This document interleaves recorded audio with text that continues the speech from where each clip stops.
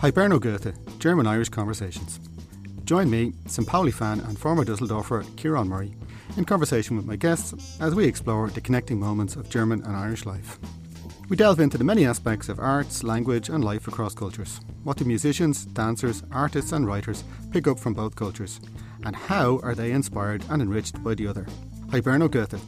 German-Irish Conversations is for all listeners who like to go and think beyond borders. This podcast is supported by the Goethe Institute Dublin. Hello and welcome, and my guest today is Deike Potzel, the German Ambassador. So Deike, I first wanted to ask you, how does an ambassador get a job? Did you know that you were coming here, or was it a random, they picked a country out of a hat? No, what happens is that every summer there's a list being published in the ministry with all the vacancies for the next summer, and then you have to apply for it. So that's what I did, and I put Dublin on the top of my list because I really wanted to come here. And luckily enough, the minister then agreed that I could do that, so that was fantastic. And is this your first ambassador's posting? Yeah, it is, yeah. No, we were posted abroad before, obviously, so I spent a couple of years in Singapore, and then after that we spent 4 years in Tehran, in Iran, and then spent a long time in Berlin doing different things, and then now Dublin is the first ambassador's posting, yes. Would you say it's a sought-after job?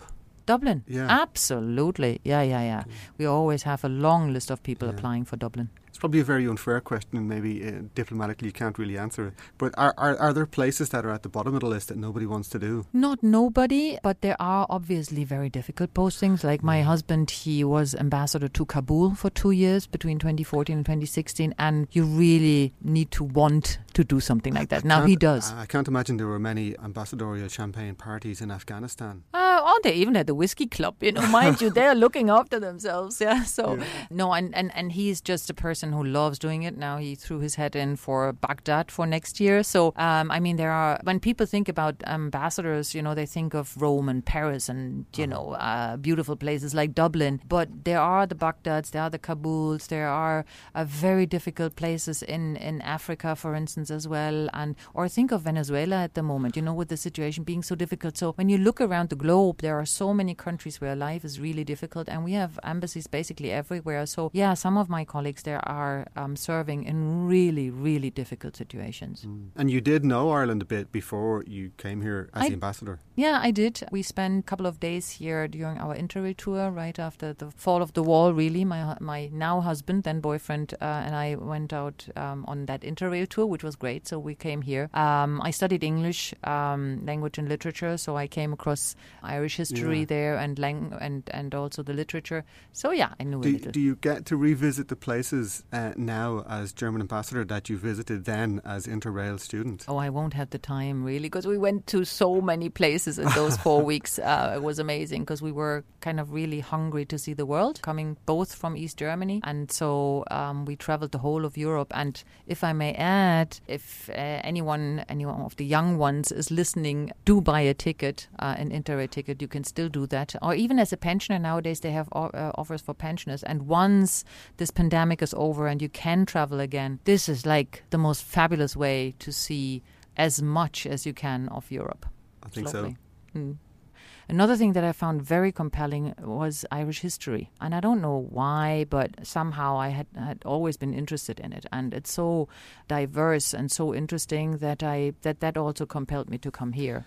Is Irish history quite different from German history? Is it that German history being so much about being in the middle of Europe and being a place with so many different cultures and languages and worlds kind of around it, and yet Ireland out on the edge of Europe is a very different historical setting?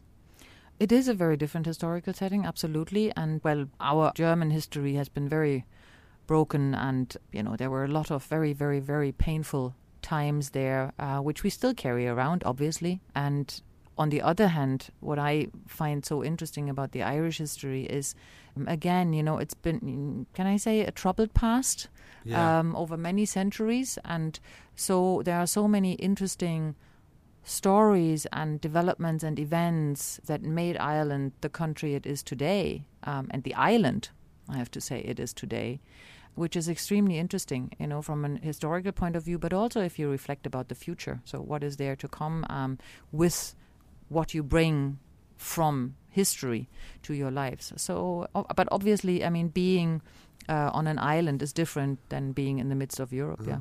Did you study history? No, I studied English and French language and literature, actually. Okay. Yeah. And that's also how I came across, Irish literature and history and all that. Yeah. So is there a particular era of German history that you enjoy reading about? Well, enjoy, I think, is not the right word, but obviously, the Second World War is something that has had and still has a huge impact of who we are as a people. And so I find that extremely important to know about it and to know as much as you can about this awful time in our past. There is kind of a lot of openness in Germany for talking about it and trying to deal with the Nazi era that lots of other countries don't necessarily have. Do you think that has had a positive effect on Germany? Well, I should hope so, because it's so important to go to the painful eras in your past and have a look at it. And I mean, you know Germany well, and I'm sure you know all the monuments that are there to remember. And even I don't know whether you ever came across those cobblestones, the golden cobblestones, which name Jewish people who were killed in the Third Reich. Where are they? Well, they are basically cobblestones, but they are made of gold, and they're they would take out one of the normal cobblestones from the pavement and then put in the cobblestone made of gold, and a name and the date of birth and death is written in there. Is that in Berlin? And that's all over the place, really, in Germany. And and I love this project. So there is also criticism, because a lot of people say, "Oh, I don't want to kind of step on those names." Yeah. But there is one of those stones also in front of our house in Berlin, where our apartment is, and it just integrates this memory of these people and of what happened into your daily routine, right? Yeah. I mean, it's really, I mean, you walk along and you see them, and it's just there, and I just love that idea, to confront people in their daily routine with what had happened. So, no, I'm glad that we have been so eager to look into it in the last couple of decades, really. I mean, it took Germany quite some time to get there, but I think we did a good job now, yeah.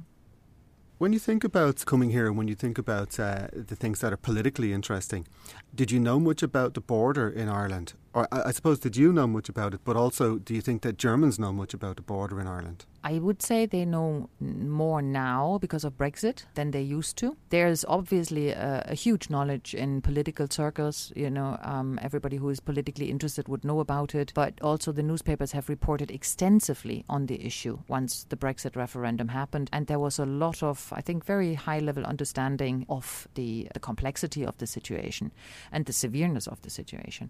And I myself, I knew about it, obviously, before I came here. I prepared for it as well. And having been here in the 90s also helped to have a sort of a basic understanding, I would say. But I obviously learned so much more while being here, because I met so many really, really interesting people and heard so many stories about the past, which really left a huge impact. And it's been a wonderful journey to be able to learn so much about it. Do you find it's very odd that differences between religions, I suppose, Catholics and Protestants, still has much more meaning here than it would have in Germany? I mean, Catholics and Protestants in Germany probably hardly means anything. Well, I mean, there are also those who still, take a huge interest in those differences. But obviously it is extremely different. But I find it, from my perspective, difficult to reduce the conflict to that difference, really, or that antagonism, because I don't feel that it is really a religious conflict. It's social, it's power struggles and what have you, and it's not, a question about, an interpretation of the Bible or something. So it is a very different setting, and also in that, obviously, it is very different from other settings around the globe. I mean, do you think there's much awareness in Germany of Ireland? Really, what sense have most Germans got when they think of Ireland? I think there's a huge positive image of Ireland in Germany, but I would not say that too many people would have a very differentiated view of Ireland. So, like the Irish have their stereotypes in mind when they think of the Germans, likewise the Germans have a lot of stereotypes when they think of Ireland. Drinking Guinness is one, lovely music in pubs is the other, green meadows everywhere, a lot of rain. And so you have those stereotypes. And I think there is a need for people to better understand, like, the modern Ireland. You know, a lot of people would still probably consider Ireland a very Catholic country as well. That's ingrained in people's minds. And so to know the new Ireland, the modern Ireland, I think is something really important. And is living here different than you imagined? As I say, I learned a lot also in terms of the stereotypes, Okay, crushing the stereotypes. Does it rain as much? It doesn't rain as much at all. And I'm like trying to keep saying that to my Irish friends as well. You know, I mean, it's nice because it gives you something to talk about. But honestly speaking, I mean, there's sunshine all the time. And I keep sending photographs to my family. You know, this is a wonderful morning in Dublin again. And they go like, what did your friends and family say when you got the job in Ireland? Oh, they were very happy. Yeah. Very, very happy because they also thought like, oh, wow, we can go there and this is great. So, no, everybody was very happy. I suppose then when you were saying the stereotypical sense that Irish people have of Germany, is that what you expected, or did anything surprise you about how Irish people imagine Germans to be? Yeah, surprise in a way, and it basically also made me realize that there is still a lot we can do, you know, also as an embassy, also as diplomats, to try and spread the message that there is also a Germany away from the stereotypes. And I hope that I've succeeded here and there maybe already to spread the good news, that we are also different from the stereotypes. But yeah, it's still very prevalent, and it's a long kind of way to change these stereotypical views of each other. You know, it will take a long time. And if you were to recommend someone in Ireland to go on holiday in Germany, where would you be sending them? Now that's a difficult one, actually, because Germany is so varied. You know, I mean, there's something for every taste. So if someone likes climbing, you know, go south, go to see the Alps, go close to Munich, whatever. If you like skiing, same thing, go south. If you like outdoor sports, you know, I mean, we have lovely, wonderful rivers, for instance, where you can do that. The Baltic Sea, the North Sea is just fantastic. You have wonderful white sandy beaches, you know, for kilometers on end. So there really is something for every taste. So I can't, you know, I could spend an hour talking about that now. Where would you go on your holidays in Germany? Well, this summer we again went to the Baltic Sea. I'm a water person, so I really like being at the seaside. My hubby likes the mountains as well, so we did that from time to time as well. But you know, I mean, you can go for a city break. But like my favorite place is a place called Hiddensee. The Hidden Sea. It's a tiny little island off the Baltic coast. No cars allowed. People cycling on that little island, and beautiful beaches. I mean, the whole island basically is a beach in a way, and it's just gorgeous. It's calm and peaceful and really beautiful. So it's and not you that really easy get to away get from to, is it? I don't have an issue with it. You from know, here. Well, from here, yeah, you wouldn't have to fly to either Hamburg or Rostock and then take a ferry. Yeah, or from Hamburg, actually, you would then have to take a car and then the ferry. So, yeah, it's a bit... But once you're in Berlin, you know, you can just go up by car and then take the ferry. So it's not that complicated. Was it a kind of a particular place? I'm trying to look for the word. Was it a kind of a hideaway place during the DDR era? Yes and no. First of all, indeed, a lot of sort of, artists and free thinkers. They sometimes went there. But on the other hand, it was also in the hands of the ruling party. They had a number of sort of holiday resorts there, kind of shielded away. So I'd never been there in East Germany times, and only discovered it after. So the artists and the free thinkers and the Stasi all went on the holidays too, didn't they? Yeah, you could say that, absolutely, yeah. You did grow up in the DDR though? Mm-hmm. Yeah. I did, yeah. Was it a surprise in 1989 when things changed? Well, the fall of the wall was a complete surprise. I mean, we didn't really know what struck us, I have to say, that night. You could see change coming. In 89, a lot of people started leaving East Germany, you know, trying to make it to West Germany. A lot of people going to Prague, hiding in the West German embassy, and going to Hungary, for instance, trying to flee East Germany. So that was all happening. So you could feel that something is going on and it's not going to be the same anymore. On the other hand, you had like a very fierce leadership who were saying, and I still remember that sentence very clearly, we will not shed a tear for those guys who are trying to flee. Was Erich Honecker? That was Erich Honecker, yeah. Did you and your friends and family talk about going to Hungary to get into Austria, or was that something that came up? No, it did not, because a lot of people in East Germany, like till even after the fall of the wall, thought there must be a third way. And there was a lot of talk about, finding our own way. There wasn't that much talk about reunification. And then that summer in '89, I went on a holiday trip with my then boyfriend to Bulgaria. And we also went through Hungary. And on the way back, there was this moment where we thought, shall we turn left into one of the refugee camps or shall we go back home? Now, I didn't have any relatives in the West. I was in the midst of my studies. I didn't have anything with me, to prove what I had done and what have you. So we went back. My whole family was back home. But I still remember when we arrived, that was the day when Honecker said, we will not shed a tear when we arrived back home. And we looked at each other and we said, I think we made a mistake to come back. So, but anyways, it turned out all right. Yeah. And when you were a student at that stage, did you imagine that there was a career in East Germany, in the DDR? Did you think that that's who you were going to be and where you were going to work? Yeah, I mean, you live in the circumstances that you live in, and I was lucky enough to get a place at university, which was not the case for everybody, and I was lucky enough to actually be allowed to study what I wanted to study, languages, although I didn't study the languages that I had applied for, because it was all directed and you were given something that you had to study, and I always wanted to be a translator, so I had actually thought I would translate books. That's what I would have loved to do, because I love literature and all that. How's your Russian? It's kind of in shambles now, but if I'd be posted there, I think it'd come back. I thought I'll just work away, as a translator, interpreter, and but when you're 21, I was 21 when the wall fell. So how much of a prospect do you or perspective do you create for yourself? So, yeah.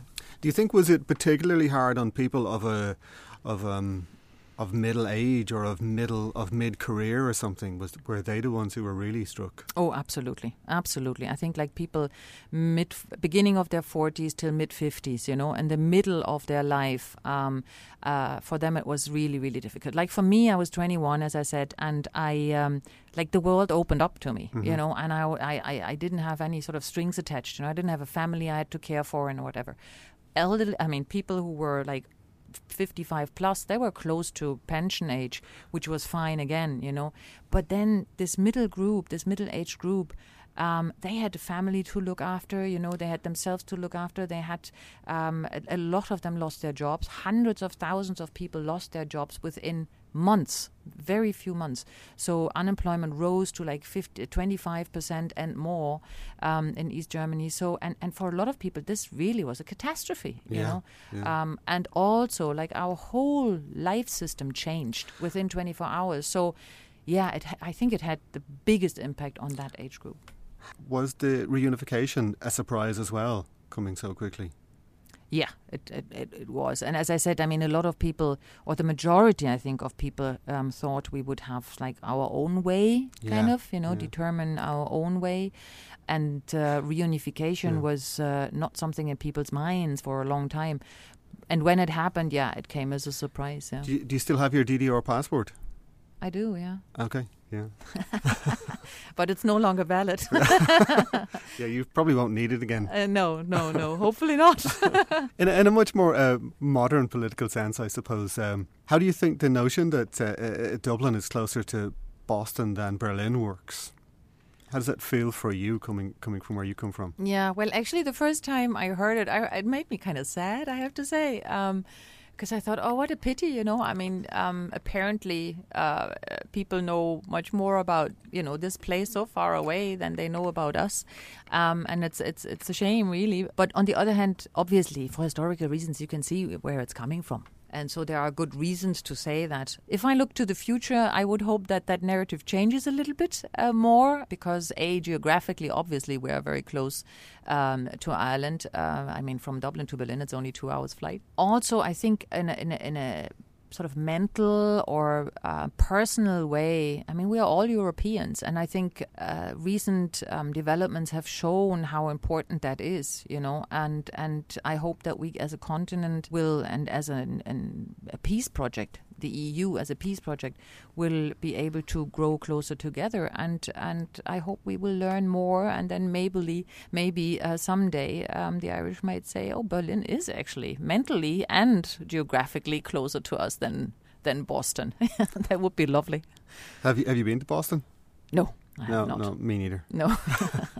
When it comes to identity, you mentioned that kind of European identity there. What do you think is at the core of your German identity? What makes you German? Basically, really the way I was brought up, with all the input in terms of culture, of language, obviously, of history, the whole setting of beliefs and disbeliefs that your parents and your grandparents and your friends and your teachers sort of put into you, and the way you interact with those things. I think a very big part of my identity as a German indeed is history. We were talking about that before. I think that has a huge impact of who I am and how I see the world, and what also made me go into that profession, I think. And so I think it's a combination of things that shape your worldview and your being. And you said that to some degree it's your upbringing, but obviously your upbringing was kind of in a different country. Yeah, a country that no longer exists. Yeah. I have a friend who says he's Czechoslovak. Yeah. But it doesn't exist anymore. Yeah. And he doesn't really feel Czech or Slovak. Yeah. So is there a part of you that still feels East German? No, absolutely. Yeah. And I always find that kind of talking about this very interesting. And I was in Waterford a year and a half ago or something like that. And a friend took me to a pub there. And there were a couple of his friends there. And one guy says, where are you from? And I say, I'm from East Berlin. And he looks at me and says, why do you say East Berlin? And then I kind of, I had this moment for 30 seconds where I went like, why do I say that actually? I had never thought about it. It's just so natural. And then thinking about it, I thought like, no, I'm right in saying that because this is where I'm from. I'm not from Berlin. I'm not from a unified place. I'm not from West Germany. I was born and bred there, and it made me the person I am. And it had a huge impact on who I am and how I see the world. And so, it's absolutely right to say that. I am an East Berliner, yeah. I met a German woman and she was telling me that she has a certain nostalgia for the old West Germany because she feels that in some ways it's often forgotten. There's no West-stalgia. There's only Ostalgia for the nostalgia for the East. But she's from Bonn and she grew up in the capital and then it was taken away. So she has this unusual sense of loss that most West Germans don't really have.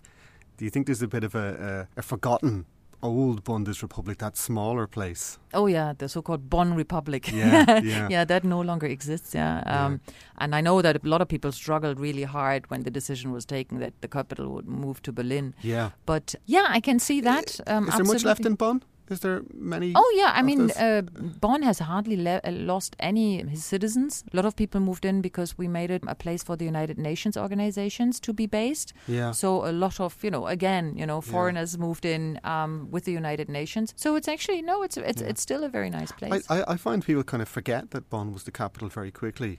They almost remember Weimar as kind of capital rather than Bonn. I think Weimar has a more interesting reputation. Yeah, I think in Germany it's still very present that Bonn used to be the capital. Also, I mean, we still have ministries there. So part of the ministries are still based in Bonn.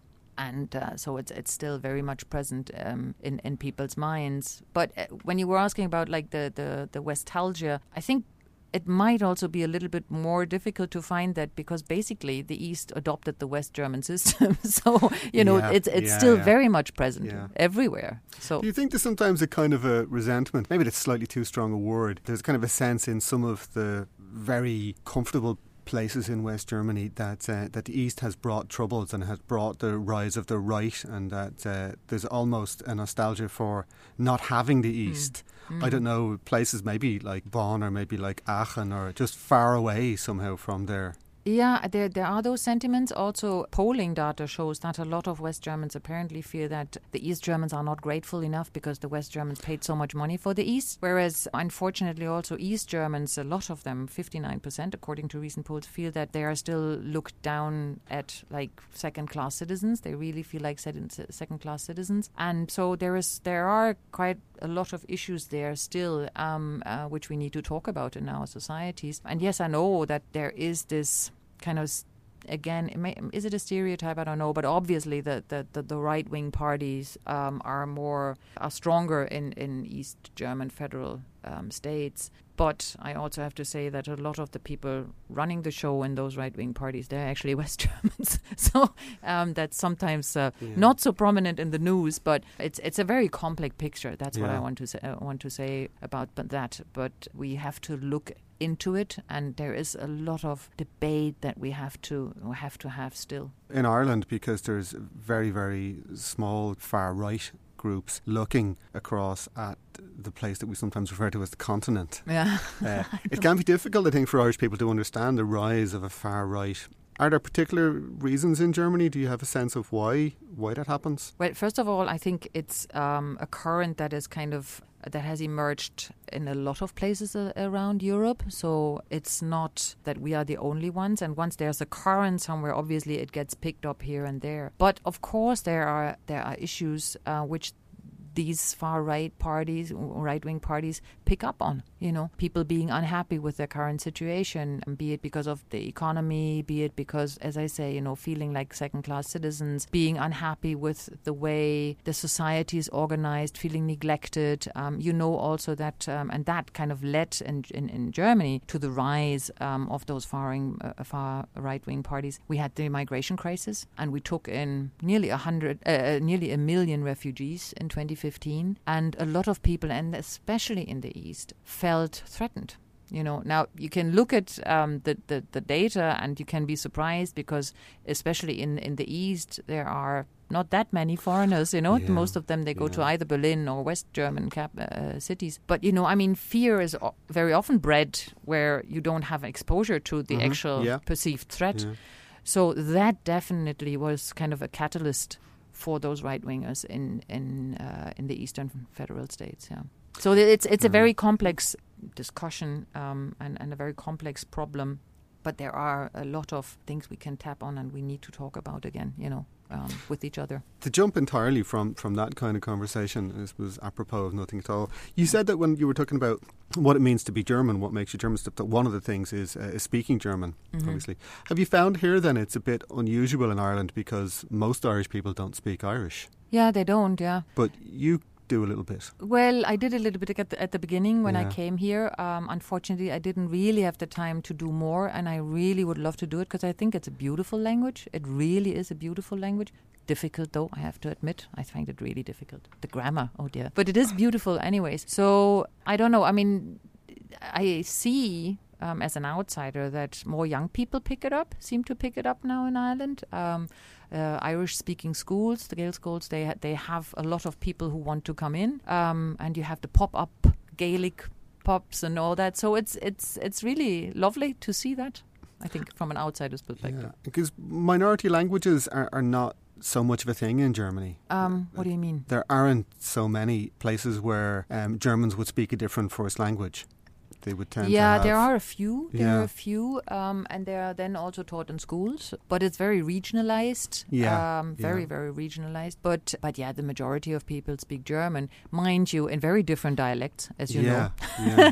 And as a Prussian, a Berliner, it's for me, it's hard to sometimes understand someone coming from downtown, somewhere in Bavaria. So it's, the dialects are very different. Actually, I suppose, not to keep going back to the old DDR days, but I suppose there wasn't much interaction in those days. So Bavarian or Badish or something like that must have sounded extremely unusual when you first heard it. Yeah. Because you wouldn't have heard it growing up. Yeah, not full-fledged, that's true. But, we had West German television and West German radio. Yeah. So I was kind of accustomed to the idea that there are different dialects over there. Was that not banned? Sorry? Was that not banned? Were you allowed to listen to and watch? No, we were not allowed. Okay. But we did. Okay. Yeah. No, basically in my home, we only watched and listened to West German TV and radio. So keeping the windows shut and refraining from talking about it, actually. So you knew who you could talk to about it, like in school with your best friends and what have you. But usually you would try not to if you didn't know people, you wouldn't really talk about it. Yeah. Just talking about that sense of identity and stuff. You worked in lots of different places in Singapore and Iran and stuff. Is it different being a German? Is it different how Germans are perceived in those places than it is in Ireland? Oh, absolutely. And I think sort of an experiment for all of us should be to kind of, turn around the map when you're there to see, like, from their perspective where we are. Like when you sit in Singapore, Germany is so far away, and other places, obviously, like Malaysia or Indonesia, even Australia and places like that, they are much closer. China, much more important than we are in Europe. And I personally also felt much more like European than German when I was in Singapore, because you realize that this is really home, and you feel connected to that region, and not so much the differentiation between I'm German, I'm Italian, I'm French. So that was very interesting. And then Iran is a completely different setting yet again, because they've always liked the Germans a lot, not always for the right reasons, I'd say. But was it sometimes that they were simply tired of the British, so that the Germans seemed just an alternative? Oh, absolutely. And they also had that race issue kind of thing. So they say they are Aryans, and so where they go from there. And we sometimes had still today, or when we were posted there, interesting debates about that. Yeah, is that very confusing for people on the far right in Germany? I can't imagine that they would welcome everyone from Iran with open arms just because they might be prehistorically Aryan. No. Yeah, probably. Yeah, it would be. What about the stereotypical German that an Irish person might understand? Is that the same as a Iranian or a Singaporean would understand? Of the stereotypical German. Yeah. I mean, there are certain traits, definitely. I think everybody around the world believes that we are hardworking, very well organized, always on time. A lot of people definitely would say we are not funny, and we drink beer, we make good cars. So and those are a few. Does that hold even in Iran? That's how they. Yeah. See, Yeah. I wonder whether there's a place around the globe where that isn't the case.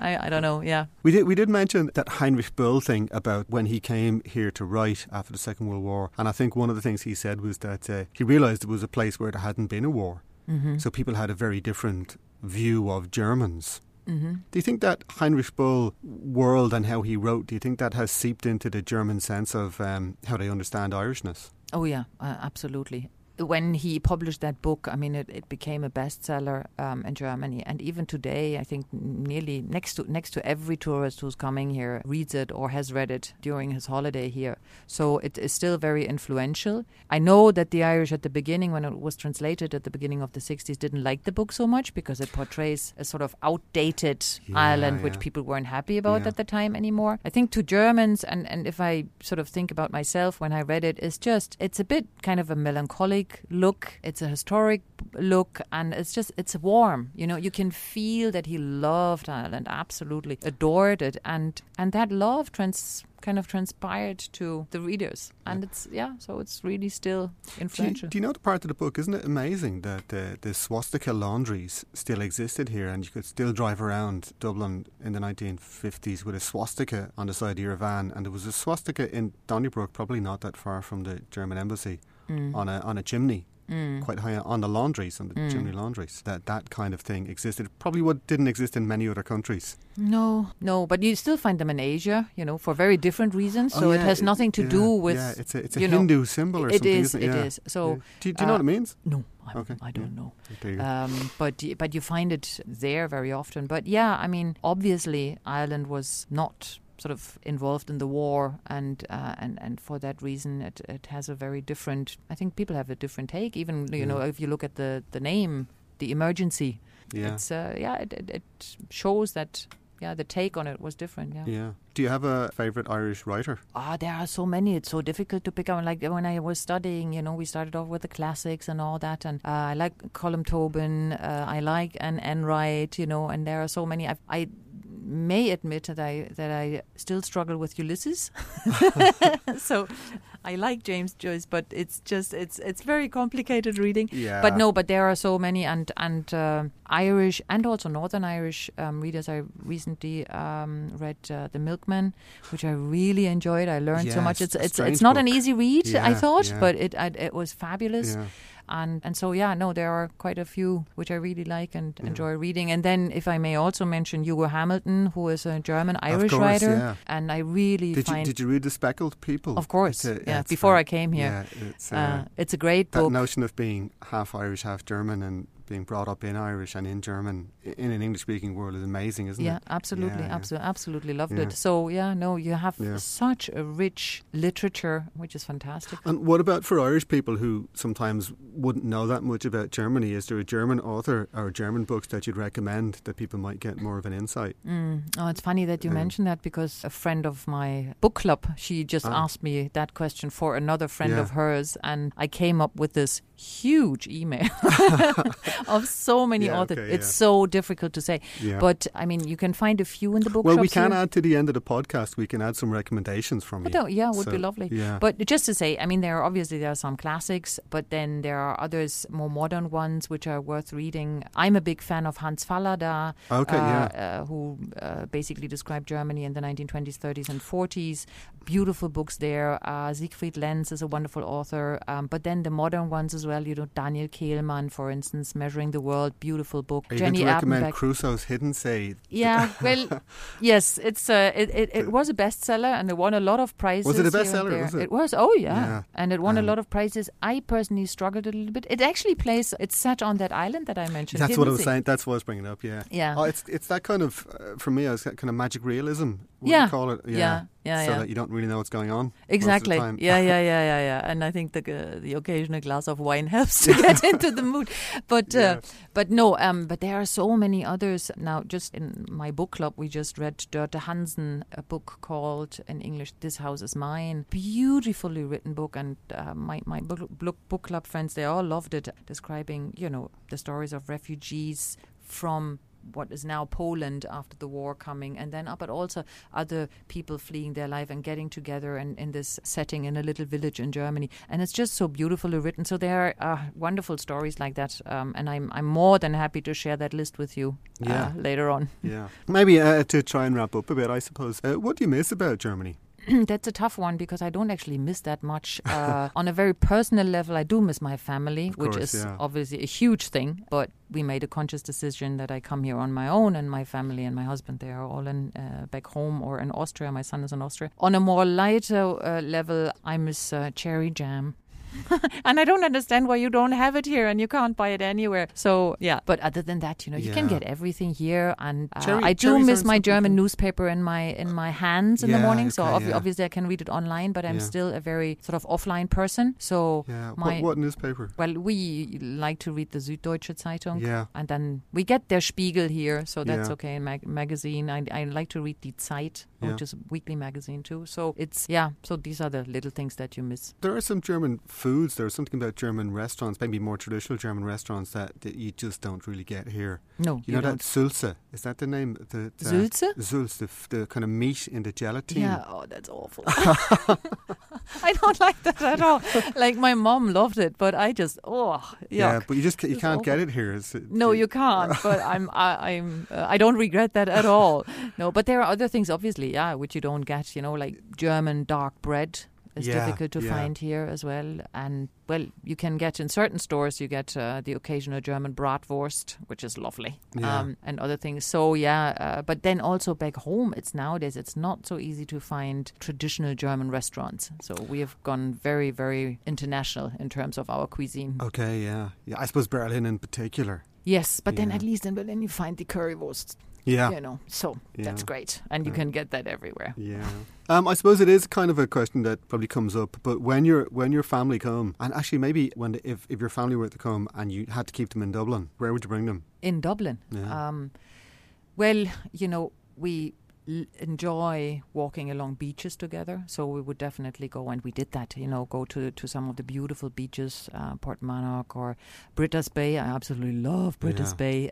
So we would go down there, or even in town, Sandy Mountain Beach and what have you. And then, of course, you have the classics. And I had so many friends coming over before COVID, and we would tour the city, and walk around and go to Trinity and the museums. And I'm a big fan of the Epic Museum, for instance, which I really love. And especially I like it because it's so modern, and so it's really attractive for younger people as well. And then there are so many places where the churches, St. Patrick's Cathedral and all that, where you would have to go and have a look, and it's just beautiful. All right then, I think we'll leave it at that. Okay. But I think we'll have to find some cherry jam.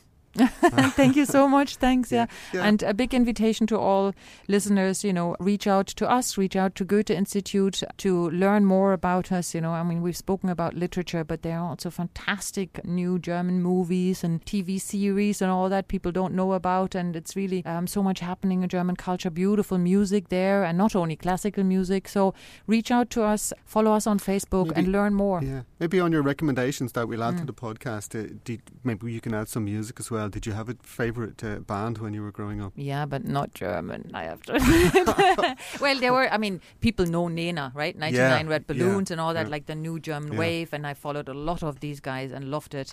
Udo Lindenberg is an icon in Germany, and everybody loves his music. So yes, there were a few, but like the posters on my wall, that was Boy George and Culture Club and, things like that. So pretty international, really, yeah. But they are now, through my daughter, for instance, I get a lot of ideas about like the young upcoming German artists and musicians, and there are some fantastic, like very complicated name, but Ann-Mai Kantereit is, for instance, big, and they have wonderful music. But then there's Herbert Grönemeyer, a bit older already. I think he's in his 60s, but he's just like a real rock star as well. Back home, Marius Müller-Westernhagen, wonderful rock star. He's already 70, but his music is fantastic. And as I say, but also for the younger ones, there are a lot of pop, rap, hip-hop. You can find everything. A lot of DJs, techno DJs, beautiful electro music. So, I need to send you a list now. Lots of lists. Yeah, absolutely. Yeah, I think definitely there should be a little bit of Udo Lindenberg to give people a taste of something very German. Yeah, absolutely. Yeah, lovely. Okay, vielen Dank. Ja, vielen Dank. Likewise. Okay. Go a mille Falsche Road.